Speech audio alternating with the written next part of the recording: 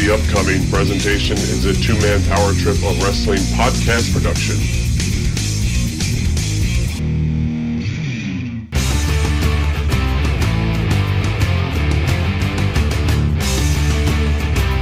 All right, let's get back in here today. It's New Generation Declassified, and it's an all-new episode of New Generation Declassified every single week. If you didn't know by now, my name is Chad, and I'm happy to be welcoming back one of my favorite people in the collectible world, a guy who I consider a very close, long-time personal friend.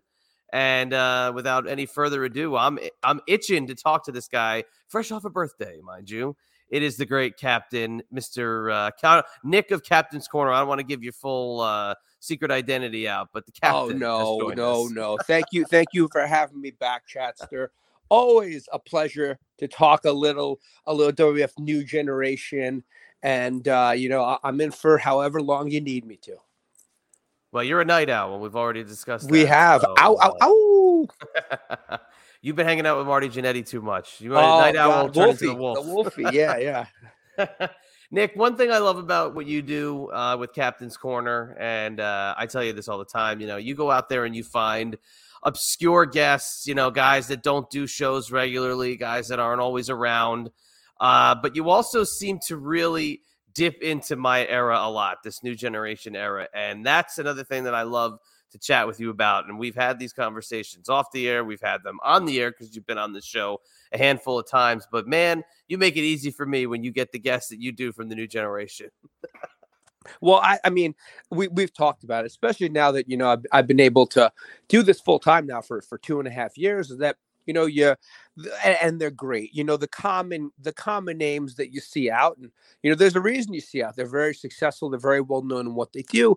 But in order to kind of, make your niche and, extend my time doing this, I kind of have to, bring out the guys that maybe you wouldn't see at, your everyday wrestling conventions. And, that's why I brought in lots of old school guests from the 70s, from the 80s, and of course the 90s. And I think there's someone in particular that we're going to be talking about that I've worked with recently, but correct me if I'm wrong, Chester. No, we will be. Absolutely. That is the reason you're here. But coming up on your schedule, you've got other members of the New Generation coming up. We'll talk about that now, but we'll also remind everybody later on.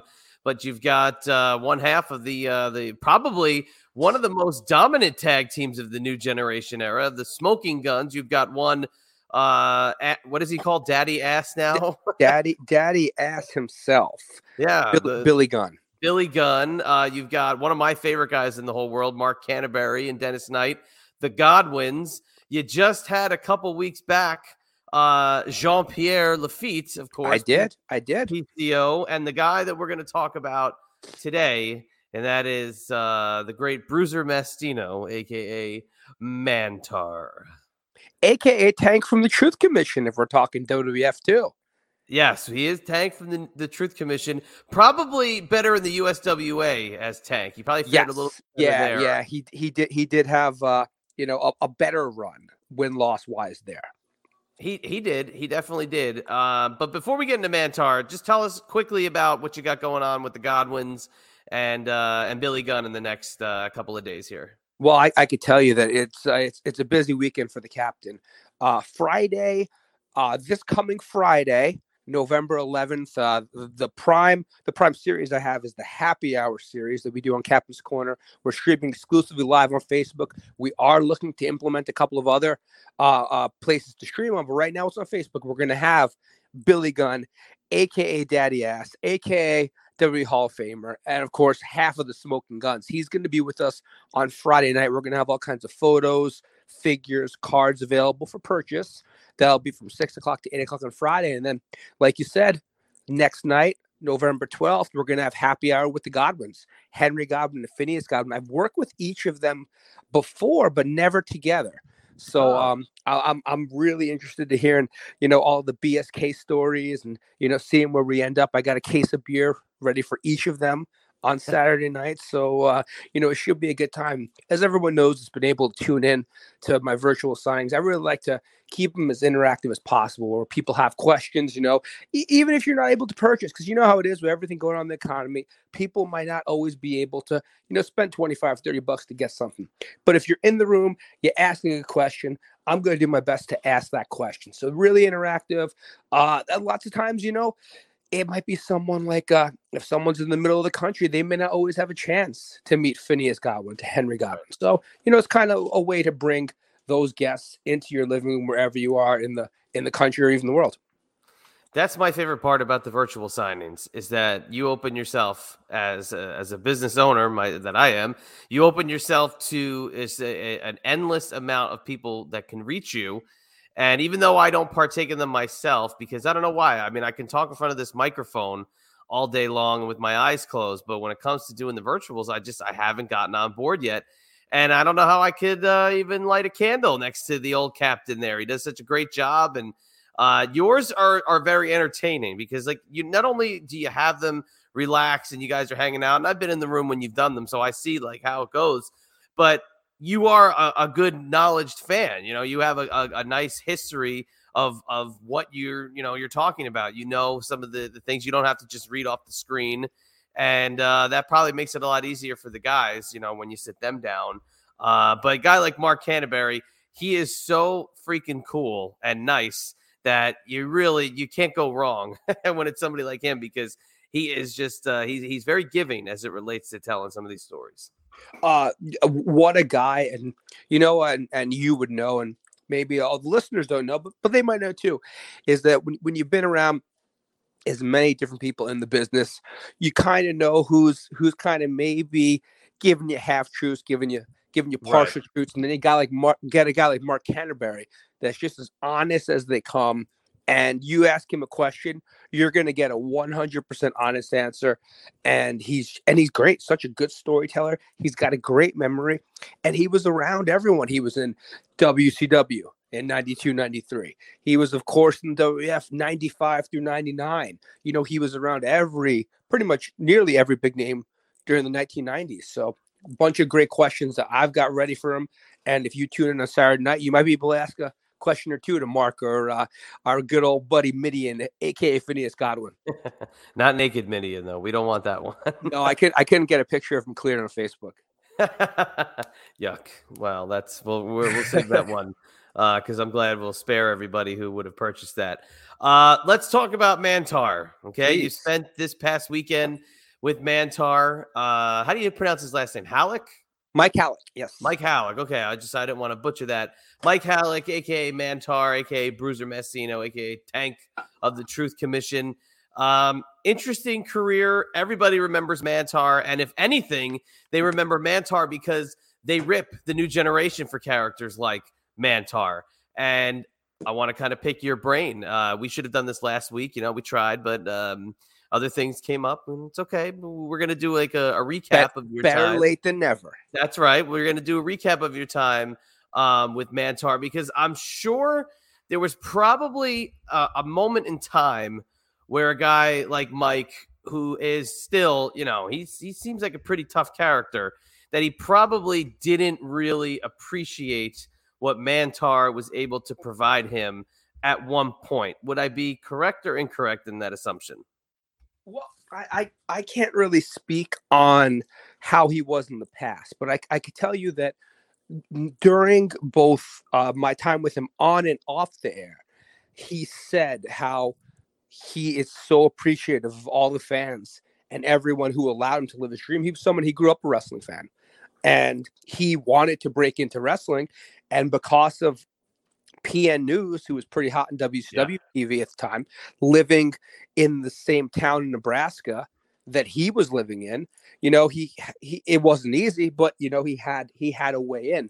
And from what I talked to him, it doesn't sound like there's a day goes by that he doesn't appreciate the fact that he had Mantaur. Now, he didn't necessarily like the full execution of the character, but there were parts that he did like, and he realizes that, let's be honest, Mantaur is more memorable than a lot of other wrestlers that have longer runs with the company. It's just, if you see Mantar once, you won't forget that you've seen him.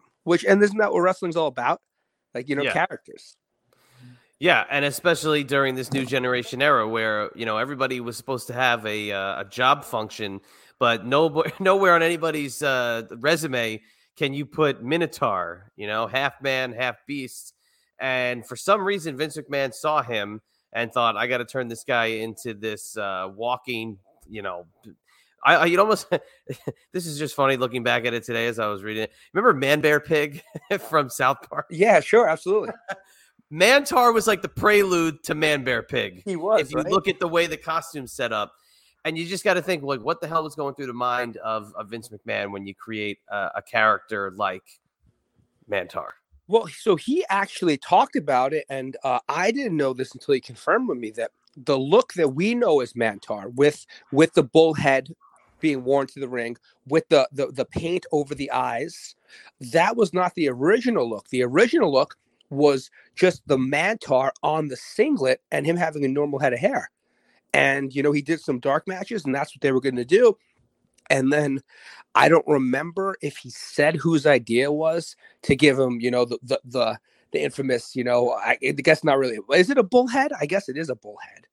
It's like, I don't know. It's weird to describe what it is because if you haven't seen it, yes, like it's not a bull, but it's not like a bear, and it's not like a horse or like, I don't know. It's a combination of bull, horse, bear, just some kind of large animal's head, and then underneath he had the head shaved with to look like horns and the face paint, and that was the look that he actually thought was best for the character as well. So, just so memorable that Mantar character, and he was getting a pretty good push at the time. Beating a lot of enhancement talent on the televised TV matches, and then he had told me that actually I believe Razor Ramon was the one that may not have been the biggest fan of the Mantar character, from what I've heard. Yeah, so I caught that in some of the press that he was doing with you over the weekend, and kind of dipping into to your signing. I know the match. That's probably Mantar's biggest televised match during that time in the WWF. Is the match he had with Razor Ramon on Superstars. But I was very surprised to hear that there was such disdain. Now, look, am I shocked that there was some heat behind the Click? I mean, I had Shane on last week talking about, the infamous Intercontinental title switch at In Your House 4. So am I surprised? Absolutely not. But I was just surprised at sort of the vigor that still was behind Mike's comments about Scott Hall. Yeah. Excuse me. Sorry. It took me for, I was surprised too when I first heard it, but it seems genuine. And, I think that deep down he may not admit it, but he probably, holds some animosity still with Scott Hall because of how everything went down. Rest in peace to Razor. But I think that's kind of something that Mike really hasn't gotten past, even if he's aware of how things went down. I think that he had a pretty good relationship with Shawn Michaels, it sounds like. Had a pretty good relationship with Kevin Nash, although he wasn't a huge fan of Kevin Nash. But it sounds like Scott Hall's opinion of what the Mantar character should or shouldn't be on the card is kind of will lead to Mantar coming down the card. Yeah, well, Scott Hall was a sarcastic son of a bitch to certain guys, and if he wasn't a big fan, then he would probably sarcasm the shit out of you.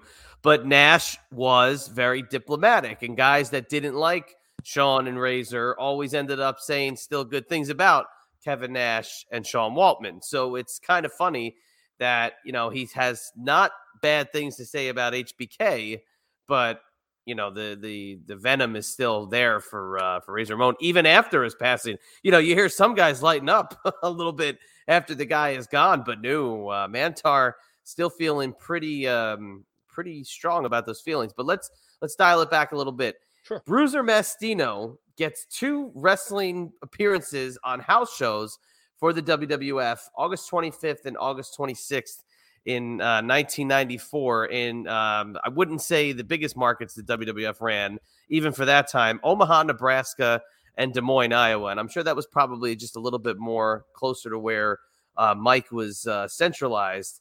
But he gets a win over Nikolai Volkov one night, and I believe the following night, Nikolai beats Bruiser Mastino. So he gets a look in the summer of 94, and there was something there that they saw that they liked, but they did not want the Bruiser Mastino gimmick, which, again, it is what it is. It's nothing that's going to, sell out Madison Square Garden, but it's a good tough guy little persona. But there was something there that they liked, and in the summer of 94, they wanted to see a little bit more. Yeah, he talked about it, how, of course, he felt the best opportunity to succeed would be if he went in as Bruiser Mastino, like in the dark matches that he had the tryout with. And that just wasn't happening. And as we know, in 1995, WWF, 1994 WWF, everything was just so larger than life and sometimes occupation-based and colorful. And Bruiser Mastino, while, like you said, it was who Mike, the character Mike, even when he signed something as Bruiser Mastino, he signed a few Mantar photos and then he signed one as Bruiser Mastino. He goes, I just love signing this the most. This is who I and it was one of those, it was a genuine moment. But Bruiser Mastino was not going to get a lot of TV time in 1995 WWF. Yeah, he definitely wouldn't have. And it's funny, and we won't cover this second, but when he ended up having a cup of coffee in ECW, you would think that the Bruiser Mastino persona had a better fit in ECW than it would have in the WWF. But again, pairing him with Nikolai Volkov isn't also going to be probably your most shining spotlight because, no offense to the great Nikolai, even though he was always in great shape, he's not pulling any, 30-minute bangers, at that point in 94. Well, Nikolai wasn't going more than 15 minutes in 1984, and that was when he was teaming with the Sheik. But by then, of course, Nikolai was older and, probably not the best person to be able to show off your repertoire against. But the fact that first night that he did get the win over Nikolai, who, granted, was probably at that point in his lowest role in the company he'd ever had, but he was still very respected. And, that says a lot about what they did think that Mike could do, whether as Bruiser Mastino or, another incarnation of the character. Yeah. Just for shits and giggles, this is a very Captain's Corner heavy house show in Omaha, Nebraska. Oh, let me hear it. On August 25th, 1994. Opening match, the 1-2-3 Kid defeats Abe Knuckleball Schwartz. Oh, love me some Lombardi. That's one of your guys. Yeah. And now the interesting thing, I wonder if he was MVP at that point, or was he Abe Knuckleball Schwartz? This is Abe. Actually, we don't even have a knuckleball. It says Abe Schwartz. Okay. So they were feeling pretty cool about that. Jerry Lawler defeats Duke the Dumpster Droese. I've had Duke on before, absolutely. I know you have. Lex Luger defeats the Barbarian. So this was, when was this? August 94. So he was still. He wasn't even Sione yet. He was Sione. He was on his way to being Sione, I believe. I believe he becomes Sione in 95, but he is a sub for Crush. You know what? Hold on. This is right around that fall of 94 is when Samu leaves. And so I guess they probably, maybe they had him in just his case, or maybe they were going to give him a run again as the Barbarian. But that makes sense, I guess. Okay, the Smoking Guns, preview for Billy Gunn, defeat Well Done. Oh, there's not a year that doesn't go by when I don't tell someone that if Timothy Well and Stephen Dunn were both still alive, Stephen Dahl, that I would have worked with them at least twice by now. Rest in peace, both members of Well Done. I 100% believe you. I actually just watched Tank versus Stephen Dunn on USWA TV, preparing for this wonderful podcast endeavor. Bruiser Mastino, sub for Virgil, defeats Nikolai Volkov. And in the main event, The Undertaker defeats Yokozuna in a casket match. Wow. And you said that was the Omaha show? Omaha, Nebraska, in front of 1,200 screaming World Wrestling Federation fanatics. You know what? Actually, I mean, considering, let's be honest, it's such a memorable time, but, in 94, 95, WWE wasn't exactly setting attendance records in too many markets. So 1,200 people in Omaha probably isn't that bad of a house. And 2,000 in Des Moines on the 26th. Oh. So, Des Moines. Was that a similar lineup? Exactly the same one. The only thing that they did different was that Billy must have gotten hurt on the night before card, because the 1-2-3 Kid takes on Abe Knuckleball Schwartz, who, by the way, was subbing for Rick Martel. So imagine that, a 1-2-3 Kid Rick Martel match on this card. But the Kid also steps in for Billy Gunn and teams with Bart to take on Well Done in Des Moines. Ooh, that would have been a fun match. That would have been agree. a fun match because, that 1994 1-2-3 Kid, I mean, he had a hell of a career, obviously. Everyone knows him as X-Pac and Six and whatnot.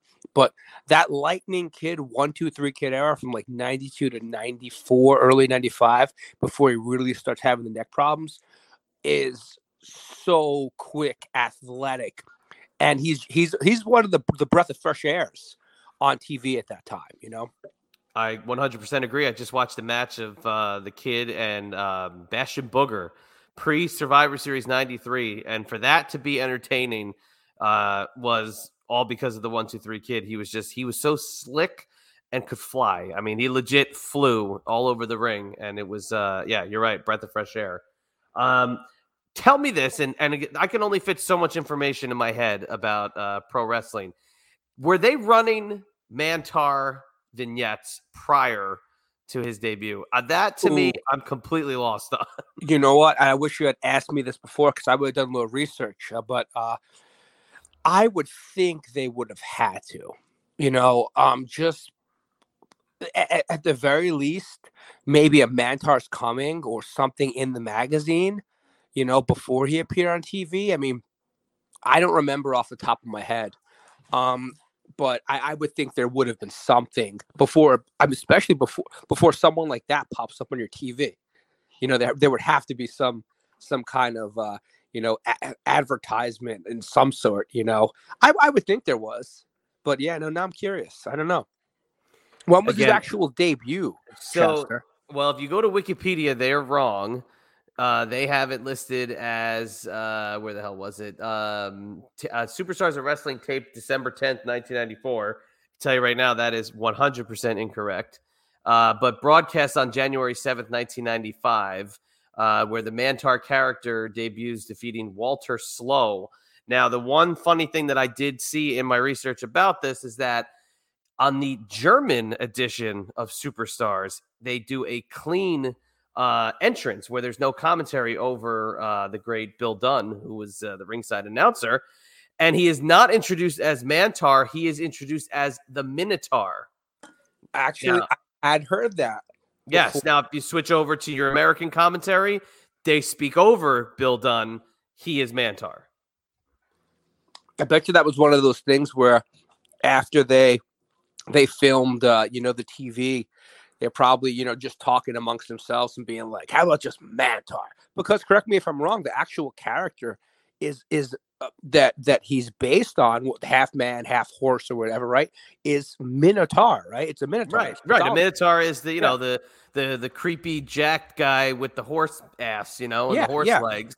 So that's the kind of thing, what were they going for with that freaking head?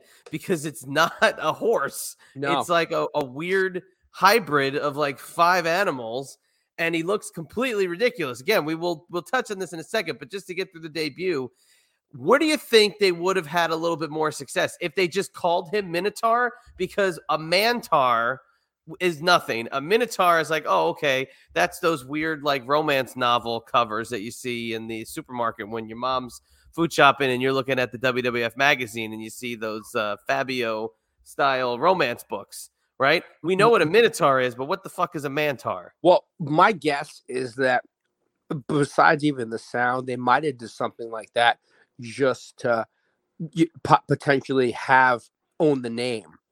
Because I don't know if they'd be able to, trademark the Minotaur, right? Someone's got to have that for something, right? There had to have been a comic book character or some kind of, fictional character beyond the mythological one.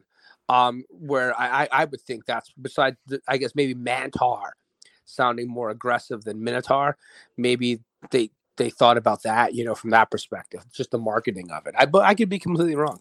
Yeah, they have under December 12th, 1994, they have at a Monday Night Raw taping, Mantar with Ted DiBiase, and it just says defeats an unknown. Now, him being linked with Ted DiBiase is absolutely just ridiculous and makes zero sense. I don't remember this getting to TV. Did he talk about any association with DiBiase? So thank you. Ted DiBiase is who got him in to the WWE. Interesting. He was the one that got him the tryout because they're both Omaha boys. Ted was born and raised in Omaha, I believe. Yes. And as was Mike, aka Mantar.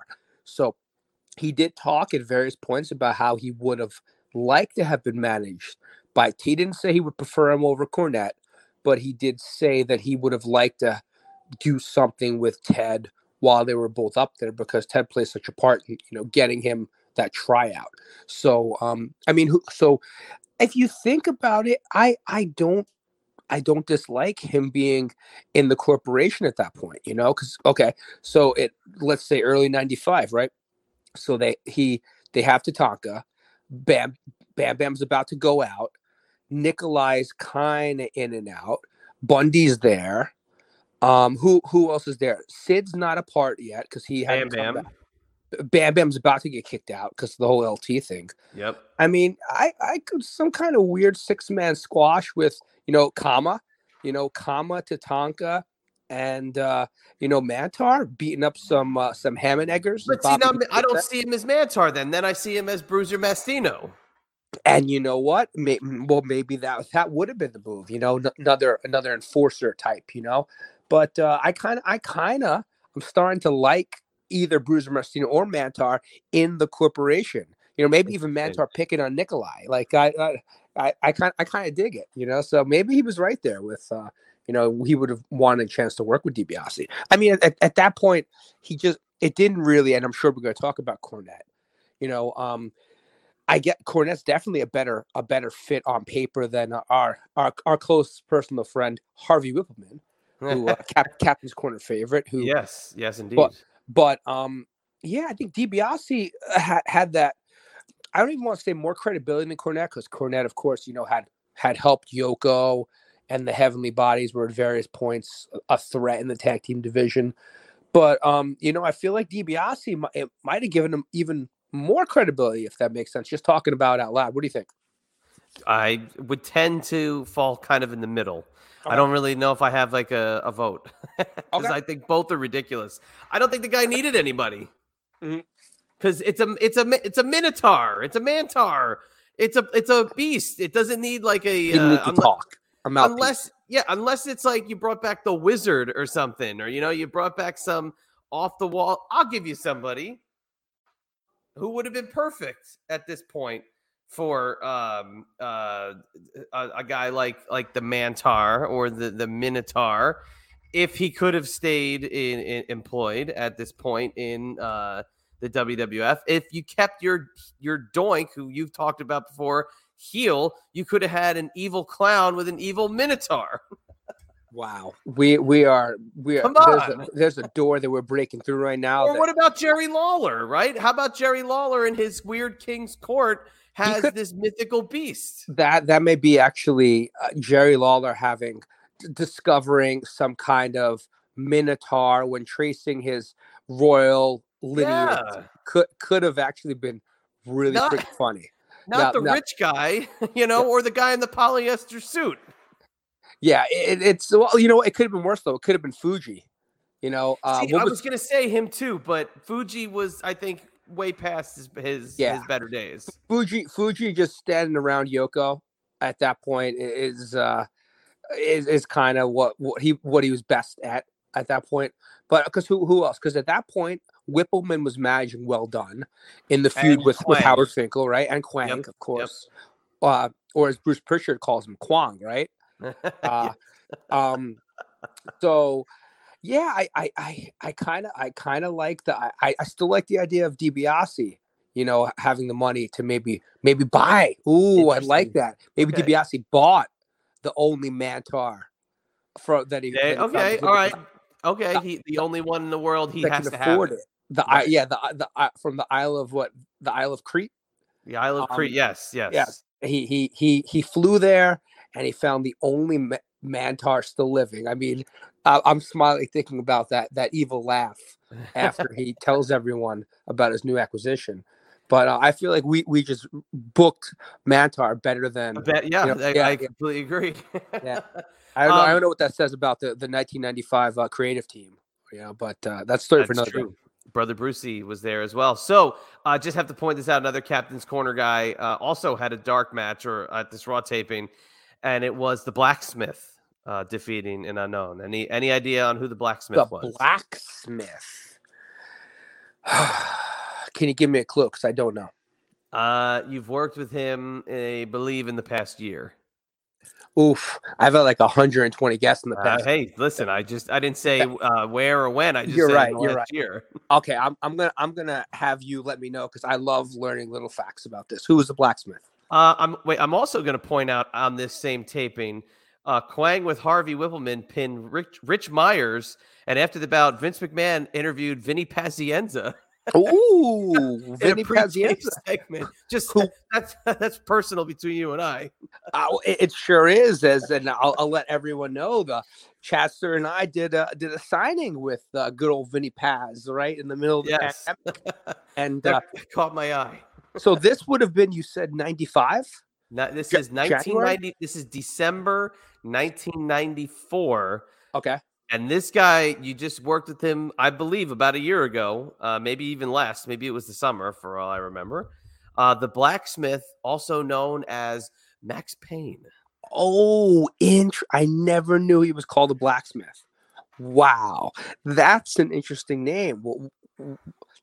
I wonder what it looked like. Are there any pictures of? I'm gonna guess it was Max Payne called the Blacksmith because Man Mountain Rock had colors. Max Payne had the black. Yeah.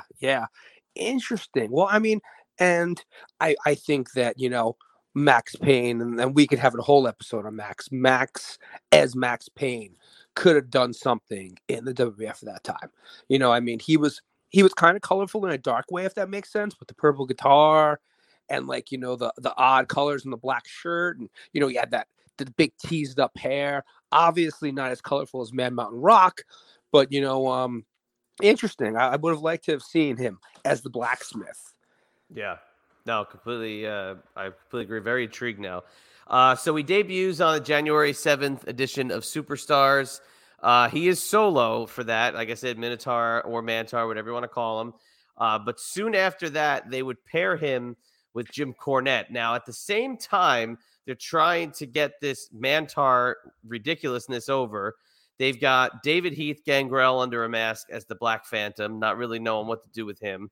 They brought in a character like Hakushi, who's about to go on a huge run and have a springtime feud with Bret Hart. And by this point, January, Max Payne is now Man Mountain Rock, and he's on the scene as well. So a guy like Mantar, who's just brought in, is now having a lot of competition on the heel side from some names. And what are you supposed to do with him? So you pair him with Jim Cornette, which, if you're Jim Cornette, that's got to be a hit to the ego because you're going from this top spot with a Yokozuna now to essentially, a more goofy opening card act. Well, I think, Cornette's, and I'm not able to, say verbatim what he said about Mantar, but I know it wasn't one of his, favorite moments in wrestling, even just his time in WWF.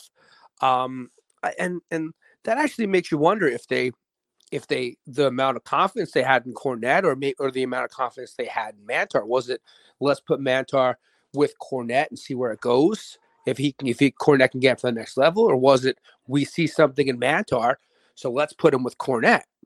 And, cause Cornette, like you said at the time, he was not fresh off the Yoko run because Yoko had lost the belt at WrestleMania 10, but Yoko was still a top guy, still headlined Survivor Series 94 with Taker. And, he other than the Heavenly Bodies. They even took him away from the Heavenly Bodies at some point, right? Yeah. The Heavenly Bodies ended up just being a solo duo. No Jim Cornette, if that makes any sense, by the way, solo duo. Jim Cornette would just kind of make his way away from the Bodies, and then eventually they would be broken up, and you just see Dr. Tom on his own and Jimmy Del Rey fired. So he did some bad stuff, Nick. I'm not sure if you're if you're privy to some of Jimmy Del Rey's antics, but for working with Dr. Tom through the years, and I think I don't remember the specific incident in question, although I've heard a lot of stories about Jimmy Del Rey.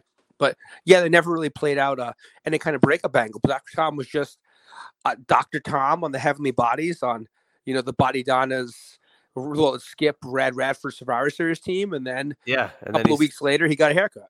Yeah. Well, Jimmy Del Rey did some bad stuff, and that's why he got fired. So I don't doubt that. But basically, look, Mantar's in the Royal Rumble. Okay. He lasts 9 minutes. He gets eliminated by Lex Luger.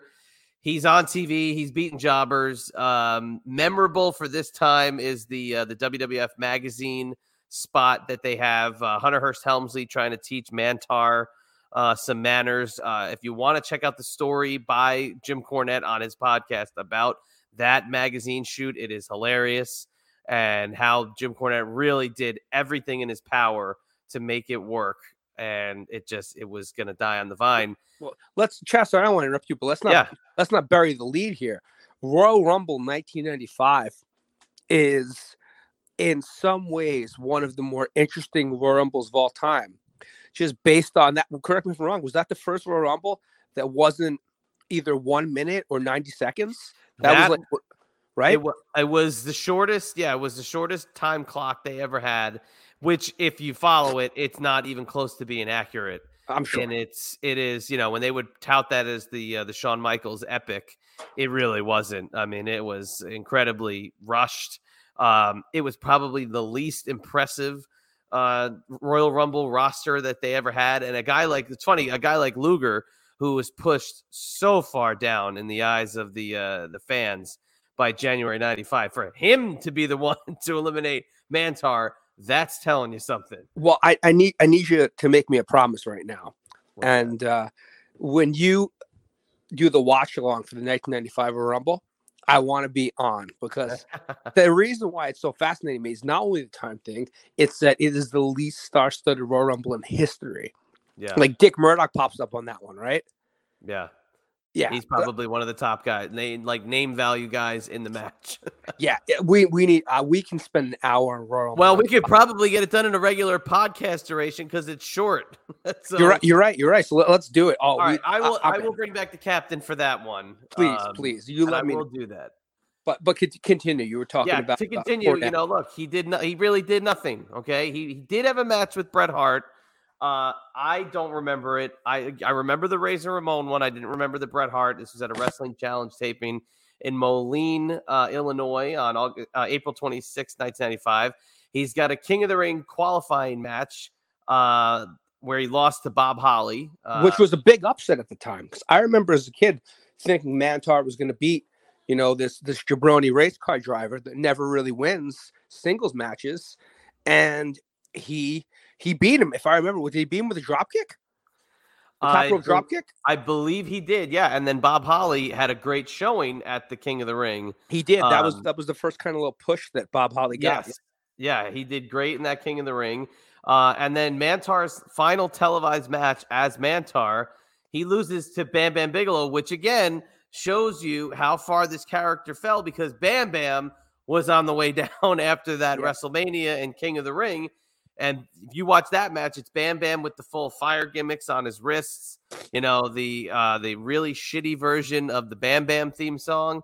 He beats Mantar on Mantar's way down. That 1995 roster, the WWE has so many talented people. WWF has so many talented people on the roster at that time, and none of them had the value they should have been. Lex, Bam Bam, Tatanka, Davey Boy. They had all these guys that were in the mid-carders that could have been upper mid carders or should have still been main eventers.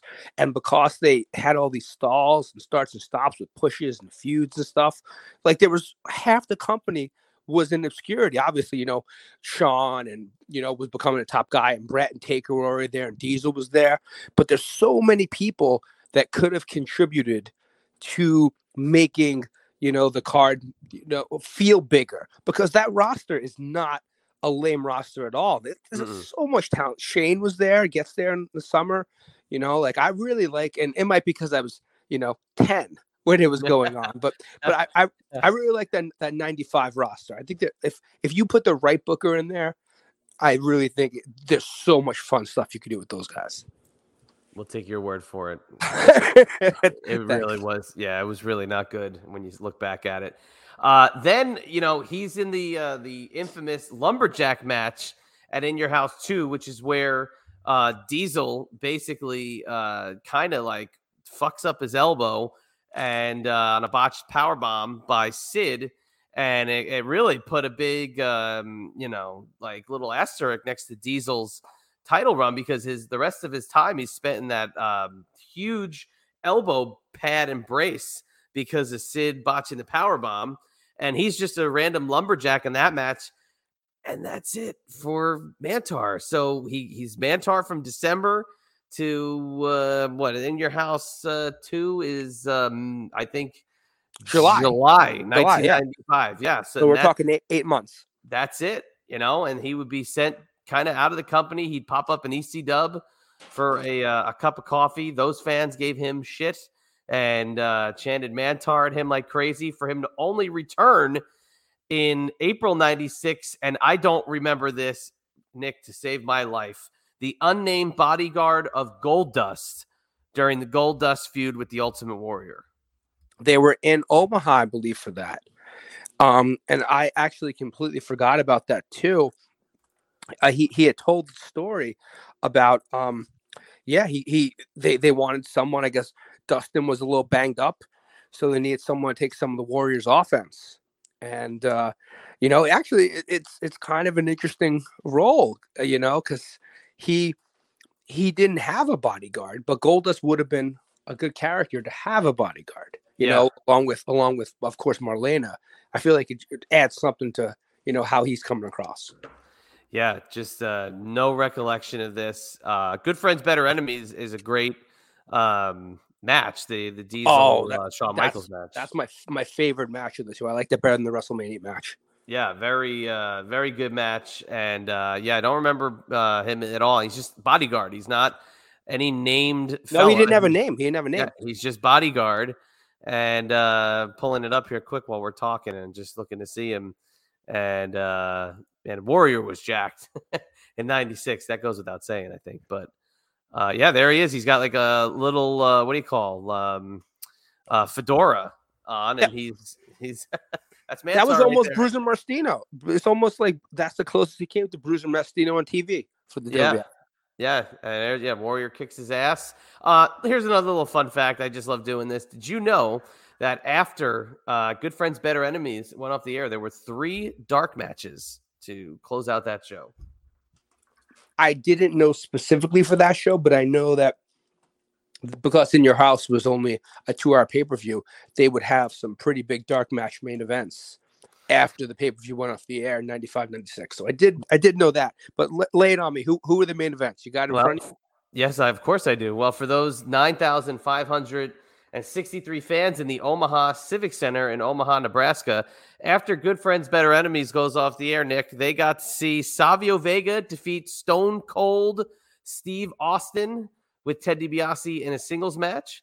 They got to see Hunter Hearst Helmsley defeat Mark Merrow, who pulled double duty on this night, who was accompanied by Sable. And in the main event, The Undertaker with Paul Bearer defeated Mankind. Not a bad 3 matches to stay for. Not at all. Yeah, those In Your Houses were for a value perspective, they were solid, but they didn't really know how to navigate the fact that they had gone from fitting entire pay-per-views in 3.5 and 4 hour slots, and now they were kind of putting certain matches in the hour 45-minute window. So it'd be weird that you wouldn't have half of the In Your House, I feel like, was like just preliminary matches or lower mid-card matches. It wouldn't really, they would never have too many well-rounded shows. Right. They were very bad. I read the card to Shane that took place after In Your House 4 went off the air, and he agreed with me that the card was much better for the house than the pay-per-view. Which one was In Your House 4? In Your House 4 was Winnipeg, where Shane has the Intercontinental title, cup of coffee, and the main event was Diesel and Bulldog. And the closer of the show was Brett and Isaac Yankem. Oh, interesting. Okay. I was thinking Winnipeg was the one where Shane introduced Buddy Landel, right? So that's Hershey. That's December.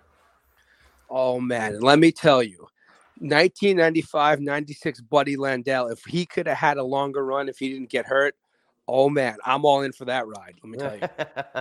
Could have had it. Yeah, he was always a call-up guy whenever they needed it. Well, they put him over Bob Holly the next night on Raw, which I remember. at the time was a pretty big win for him. And I guess there was he got hurt somewhere, and I guess there was the following week, and they didn't do anything with him after that. But yeah, I love little like 1 and 2 week off appearances.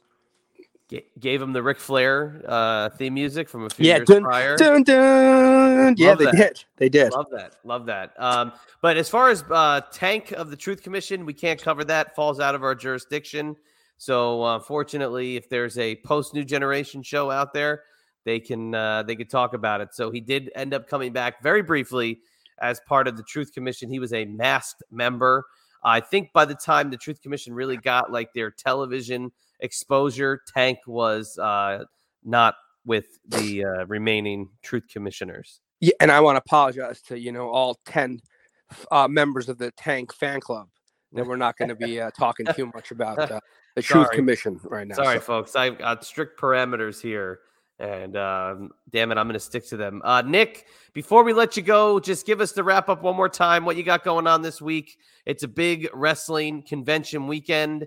And of course, that night before, Friday night, you're going to be rocking and rolling as only the captain can with a little happy hour. Ooh, you know it. So yeah, how can I forget before? One of the biggest wrestling conventions in the Northeast. The big event is November 12th, and that's going to be from 10 to 2 at Terrace on the Park at Queens, New York. And I'm going to have Billy Gunn, the Godwins, and I know she doesn't fit the theme, but current AEW star Red Velvet. And that's sandwiched in between the reasons for the season, happy hour with Billy Gunn. And like I said, one half of the Smoking Guns. That's Friday, 6 o'clock start time, Eastern time. And then Saturday, 8 o'clock start time, we got the Godwins. And I'm very proud of my photo selections of all 3 of those guests, because for Billy Gunn, yeah, you can get some of the newer stuff, but you can also get shots of him, one half of the Smoking Guns with him and Bart, with the long trench coats, the hats, the mullets and mustaches.